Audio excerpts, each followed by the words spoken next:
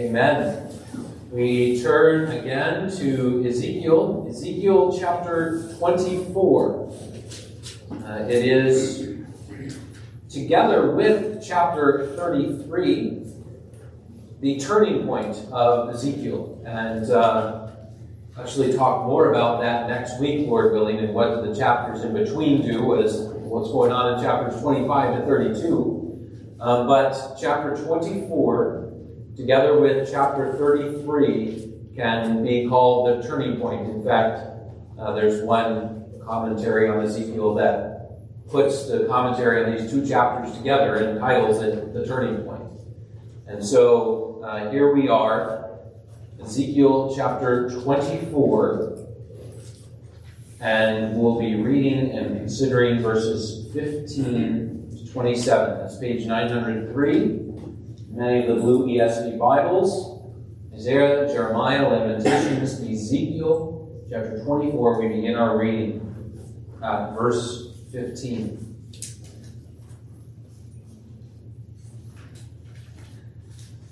The word of the Lord came to me, Son of man, behold, I am about to take the delight of your eyes away from you at a stroke. Yet you shall not mourn or weep, nor shall your tears run down. Sigh, but not aloud. Make no mourning for the dead. Bind on your turban, and put your shoes on your feet. Do not cover your lips, nor eat the bread of men. So I spoke to the people in the morning, and at evening my wife died, and on the next morning I did as I was commanded. And the people said to me, will you not tell us what these things mean for us, that you are acting thus? Then I said to them, the word of the Lord came to me. Say to the house of Israel, thus says the Lord God, behold, I will profane my sanctuary, the pride of your power, the delight of your eyes, and the yearning of your soul, and your sons and your daughters whom you left behind shall fall by the sword. And you shall do as I have done. You shall not cover your lips, nor eat the bread of men. Your turbans shall be on your heads, and your shoes on your feet. You shall not mourn or weep, but you shall rot away in your iniquities, and groan to one another. Thus shall Ezekiel be to you a sign, according to all that he has done, you shall do. When this comes, then you will know that I am the Lord God. As for you, Son of man, surely on the day when I take from them their stronghold, their joy and glory, the delight of their eyes and their soul's desire, and also their sons and daughters, on that day a fugitive will come to you to report to you the news. On that day your mouth will be opened to the fugitive, and you shall speak and be no longer mute. So you will be a sign to them, and they will know that I am the Lord. So far, the greeting, the grass withers, the flower fades, the word of our Lord endures forever. Dear congregation, this text is about death. A sudden, unexpected, painful death. There is a woman, the wife of Ezekiel, not mentioned before, who is now mentioned, enters the pages of the Word of God, we might say, and then 2 verses later, she is removed. This passage is about destruction. Destruction prophesied again, as it has been prophesied over and over. The destruction, the coming destruction of the temple in Jerusalem. This should have been expected. It's been prophesied more than once by more than one faithful prophet. But to the people, it would still be sudden and unexpected. And this is a passage about hope. A hope that shines more brightly the longer we look at it. A hope that shines more clearly the more we think about the movement of the text before us. And so we're going to be thinking about that all through the sermon in different ways, and it's going to be our third point. We're going to look at it entirely. And so our theme, as we think about this text that takes us from death and destruction to hope, as we think about this text which takes us from bad news to good news, our theme is this: may the bad news bring you to the good news. There are 3 points: the prophet's delight removed, the people's delight removed. Those are our first two. And then 3, after death and destruction, hope. Well, we begin with this: the prophet's delight removed. The book of Hosea gives us a number of details about how Hosea was called by God to marry a harlot who would be unfaithful to him, but he was continued to bring her back. And this was a picture of redemption. It's a picture of redemption that runs all through the book of Hosea, which was really part of his life, part of his marriage that God called him to prophetically as a sign act in his life. The prophet Jeremiah and the prophet Ezekiel are also called to a sign act with relationship to their married status. Those are not as well known, I do not think, as the story of Hosea, but they also had a calling. Jeremiah chapter 16 tells us about how Jeremiah was called to be celibate. As a prophet, he was called to have no wife, no sons, no daughters. This was part of the picture prophetically in his ministry of what would happen to Jerusalem. Jeremiah's younger contemporary, Ezekiel, who is only 34 years old, his wife may still be in her 20s, he is called to something different. He is called to, as a sign act, see his wife die. She does not die of natural causes. She dies by the hand of the Lord. Look at verse 16. I will take the delight of your eyes away from you at a stroke. She was in the bloom of life. She was the delight of Ezekiel's eyes. And she will be gone that night. But Ezekiel is not even allowed to spend every remaining hour with her. He is to go out and speak to the people that morning. Verse 18. And at evening, his wife died. And he's not allowed to stop his ministry the next day. And on the next morning, I did as I was commanded. Indeed, he's not allowed because of the prophetic sign act nature of God's work. Because of the way God is using this sudden and unexpected death of his wife, he cannot give any outward sign of mourning at all. Now, verse 17 it has a few details that sound strange to us. One which is more familiar when we see what it is. But they're all words about you cannot do the customary things that one does for a time of mourning in Israel. So customarily, you would take the turban off of your head if you were a man, and instead of having the turban on your head, you would have dust or ashes on your head. And your turban, instead of being on your head, would be wrapped around your lips. It would be wrapped around your beard. And then instead of having sandals on your feet, you would have your sandals taken off. Well, Ezekiel, you cannot do any of those things. Your turban is going to remain on your head. Your sandals are going to remain on your feet. And your turban is not going to be covering your lips. Your face is going to be open for all to see. And you cannot do the customary morning rites. The last detail in that verse, nor eat the bread of men, that's, we might say, the only custom that has a parallel in our own day. There's reference in this in a couple other places in the Old Testament. It was the fact that when you had a severe tragedy in your life, friends and family would bring you food, would bring you meals, would bring you the bread of men. And what was Ezekiel to do when his friends came and said, your wife just died, here's some food that you can eat? He was to say, no, you cannot give me any bread.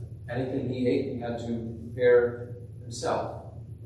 He could have no outward sign of mourning. None of the ordinary customs associated with displaying your mourning, associated with receiving comfort from others. He could not participate in any of these things. All this related to a happy marriage. Now, we only have one detail in the text, and that is the description of Ezekiel and his love for his wife. She is the delight of his eyes. It's a Hebrew expression for his most treasured possession, his beloved. It was a happy marriage. That's the only thing that says it explicitly, but it's also implied in verse 19. The people are going to say, what does this mean? In other words, it was a happy marriage, and it was known to be a happy marriage. And this is part of what makes the sign act so powerful. Now, brothers and sisters, before we go any further, does God ask anything of his prophets that he is not willing to do himself? There are many ways that the cross is described for us in the Bible. What is one of those ways? He gave up his only beloved Son. And why did Jesus come? Not to conquer, but to die. God gives his only begotten Son to the world to die. And there's another connection. Was the death of Jesus Christ a painful event? Yes, it was. But was it an event where there was to be any mourning? One of the last words of Jesus on the way to the cross, when Simon of Cyrene has to carry the cross for him, he looks back and says, "Do not weep. Do not weep." And then one of the first things he says after the cross. Let's read this from John chapter 20. Please turn with me to John chapter 20, beginning at verse 11. So here is the record of the women coming to the empty tomb. John emphasizes Mary Magdalene. And what does the Bible say about mourning, weeping, and the death of Jesus Christ? John chapter 20, beginning at verse 11. But Mary stood weeping outside the tomb, and as she wept, she stooped to look into the tomb. And she saw two angels in white sitting where the body of Jesus had lain, one at the head and one at the feet. They said to her, "Woman, why are you weeping?" She said to them, "They have taken away my Lord, and I do not know where they have laid him." Having said this, she turned around and saw Jesus standing.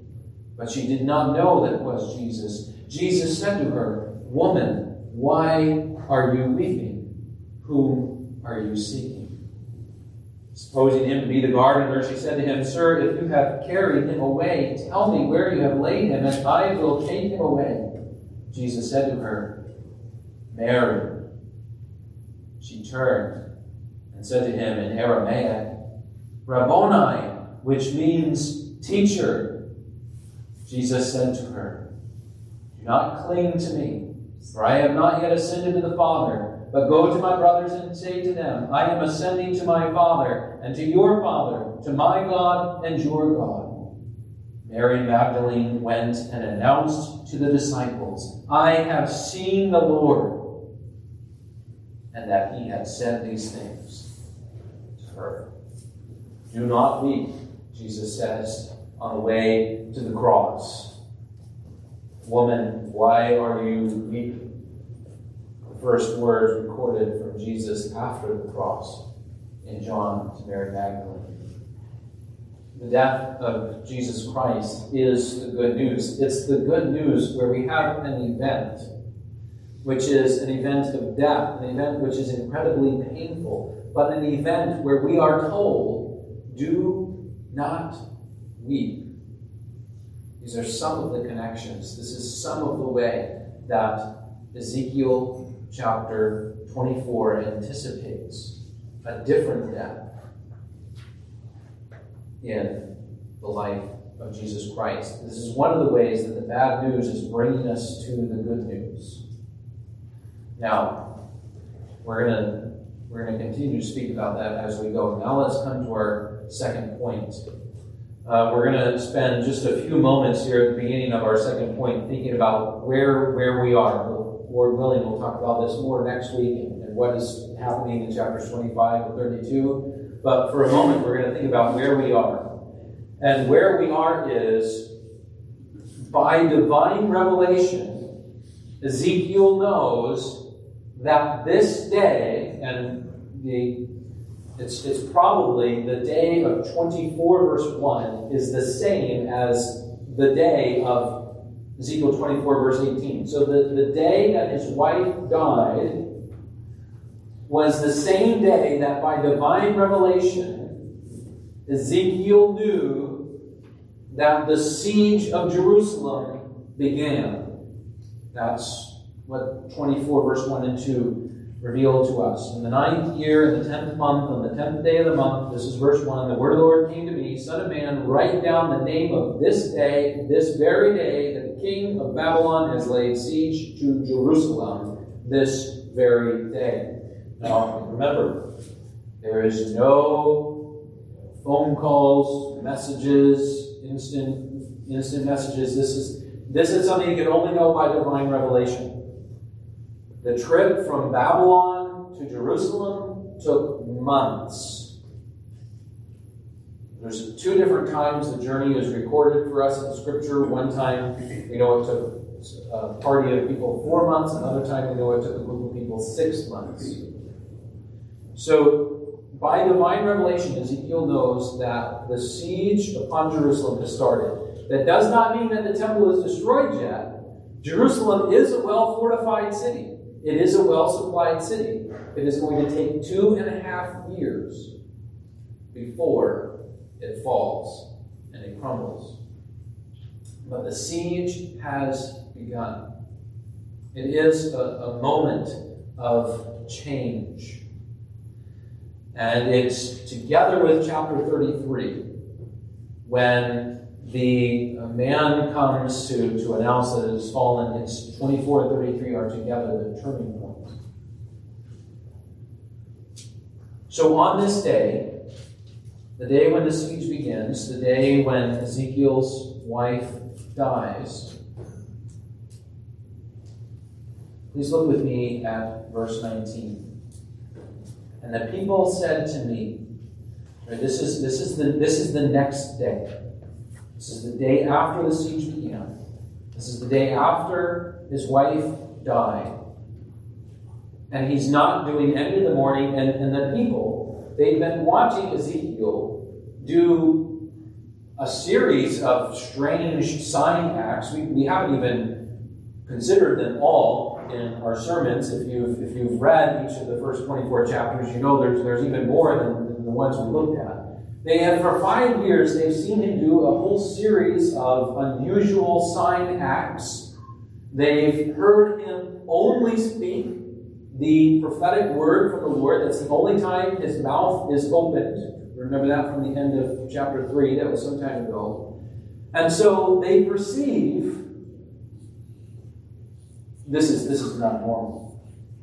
Ezekiel and his wife had a happy had a happy marriage. There must be a prophetic thing going on here. There must be a prophetic sign act here. There must be something for us. But look again at that language. Will you not tell us what these things mean for us? This is the first time in the book of Ezekiel that the people are described as being ready and willing to listen. We might think back to, this was some time ago, but we might think back to chapter 14, where the elders of Israel pretended to be ready to listen, and God told Ezekiel, you can read the first 5 verses of chapter 14 again. God told Ezekiel, they're not really ready to listen. This is what's really on their hearts and minds, and this is the word you need to bring to them.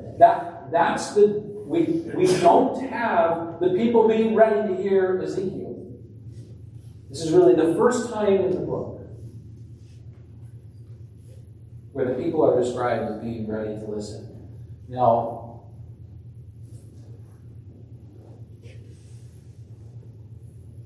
what does it take to make you listen to the Word of God? What does it take?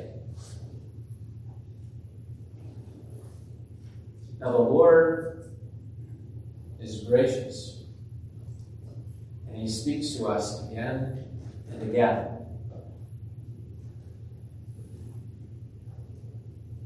And if you've grown up in the church, you've heard the gospel many, many times.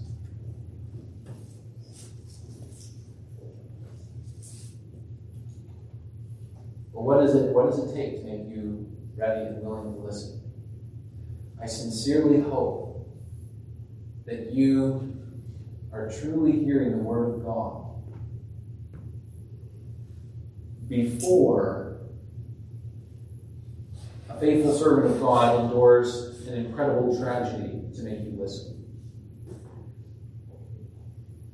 Now, there is such a thing as a powerful testimony of someone who has suffered for the faith. When someone has suffered intense persecution, they praise the Lord and they're delivered from it, and they come and they speak the testimony of what God has done for them. That is a powerful thing. But I hope you listen before that. Even as I praise God that He is gracious. And sometimes He uses even this to finally bring the ear to really hear Him. Well, here it is. Ezekiel suffered the death of his wife. And the people are ready to hear. And now, with the context being set, we can explain the meaning simply enough. He tells them, the delight of your eyes is going to be taken away. Notice we're after chapters 8 to 11, so the temple is no longer described as the delight of God's eyes. Now it is merely the delight of the people's eyes. Even though it's full of abominations, it's still the thing that they're trusting in. Even though they've heard many prophetic declarations of its coming destruction, they're still holding on to that building like it's their hope. It's still the delight of their eyes. It's still the power, the pride of your power. It says it's going to be taken away. The siege has begun. And as well fortified as Jerusalem is, as long as they're going to be able to hold out, the temple is going to fall. And just like Ezekiel, they are called to not mourn. And then the description of that in verse 22 is the same as, into verse 23, is the same as all these things that Ezekiel could not do. This is critical. In the end of verse 23, there's only one thing they can groan over. Your own sins. That's the only thing they can have any kind of mourning or groaning over. Verse 23, but you shall rot away in your iniquities and groan to one another. In other words, do not weep at the destruction of the physical temple. Groan over your sins.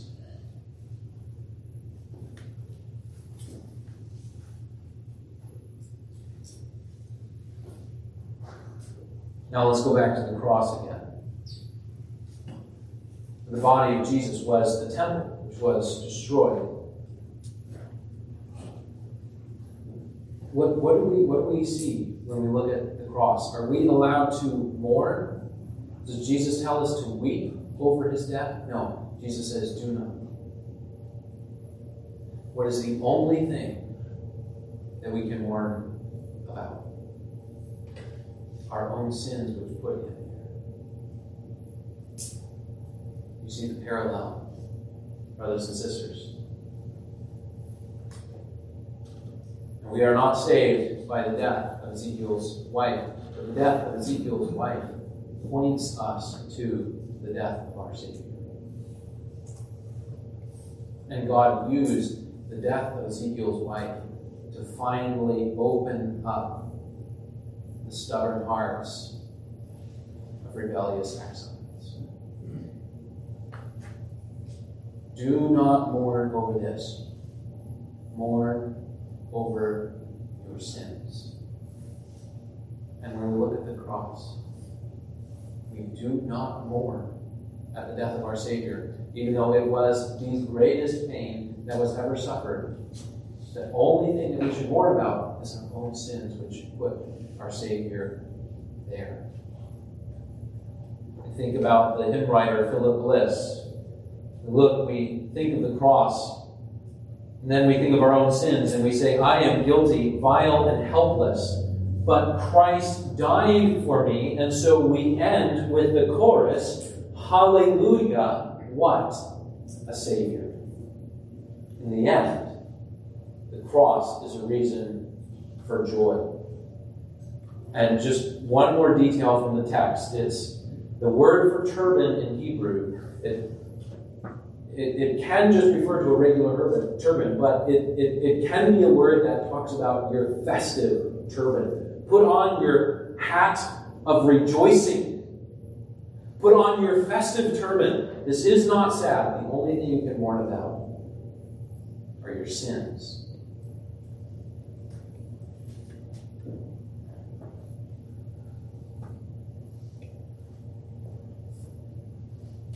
Do not mourn, only mourn over your sins. Verse 23.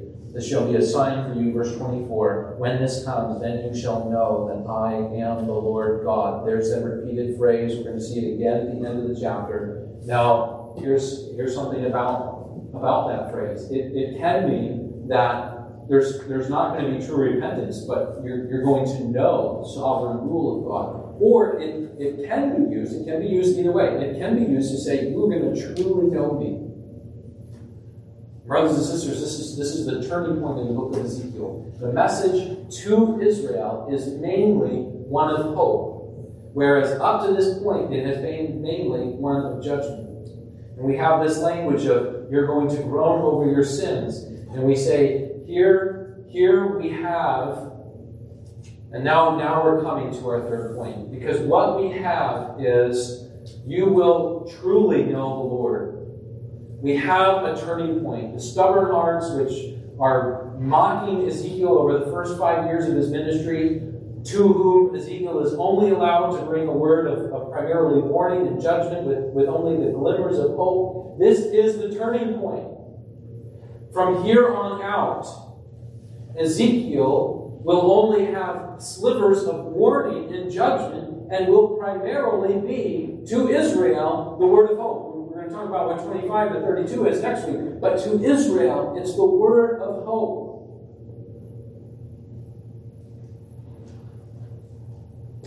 They are not saved by the death of Ezekiel's wife, but God used the death of Ezekiel's wife to drive stubborn hearts to finally be willing to hear and to be the beginning of true repentance for the remnant. And so, brothers and sisters, when we take the flow of the text and the fact that your mouth will finally be opened. Okay, so he's still got to wait 3 more years, because he's got to wait until the fugitive actually comes on that day. Verse 26 can mean when that day happens. So it's, Jerusalem's going to be destroyed, and then they got to wait for the messenger to come. But when that finally comes, God says, your mouth is going to be open. You are no longer going to be restricted the way you have been for the last 5 years, all the way back from the end of chapter 3. You will be able to preach freely. You will be preaching a word of hope. So, brothers and sisters, we pull these things together, and we see this turning point, and we see this hope, and we see that there's going to be true repentance for the remnant. And it's not the easiest answer. But you see, God is even telling Ezekiel why his wife died. Ezekiel, the reason why your wife died is because I am using it to drive people truly to me. Now, we don't usually have a direct answer to the why of God's sovereign acts that we can't understand. God is telling us, I am using the death of your wife to prophetically look forward to the death of my own beloved son, where there will be no weeping over anything except for sins. And I'm using this tragedy to bring the people to hear your ministry. And through your ministry, I will now be changing hearts. The word of judgment is going to primarily become to Israel from this point forward, the word of hope.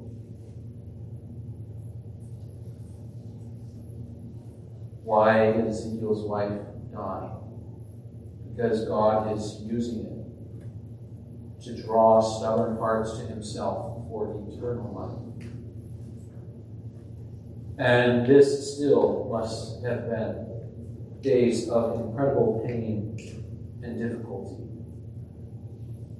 But that would be a truth for Ezekiel to grab hold of through his suffering.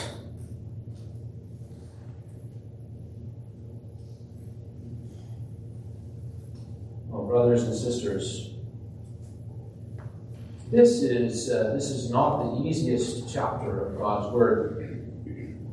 I don't think it's the most well-known chapter of God's Word. As I said earlier, I think we're more familiar with what Hosea was called to do in his marriage than what Ezekiel was called to do in his marriage. But the more we look at it, the more it brings us from the bad news of our own sins that we must groan over and of painful events that occur in this world, the more it brings us from the bad news to the good news of the death of God's beloved Son, for which there is no weeping except for the weeping over your own sins, and for which there is eternal life. It is a text where the hope shines more clearly the longer we look at it, and even the more we consider its place in this whole turning point in the prophet's ministry. So we have this event in mind as we move forward to the final chapters of the book of Ezekiel. And as we consider the beloved Son of God, our Savior, revealed in each page of God's Word. Amen. Let us pray. Lord, our Lord, how fully you speak to us. Lord, may we indeed hear, truly hear, your word. May earthly tragedies not be required to bring us before you, but may you this very day and from day to day bring our eyes always to Jesus Christ our Savior and his death, which is preceded by and followed by the words, "Do not weep." So we pray in Jesus' name.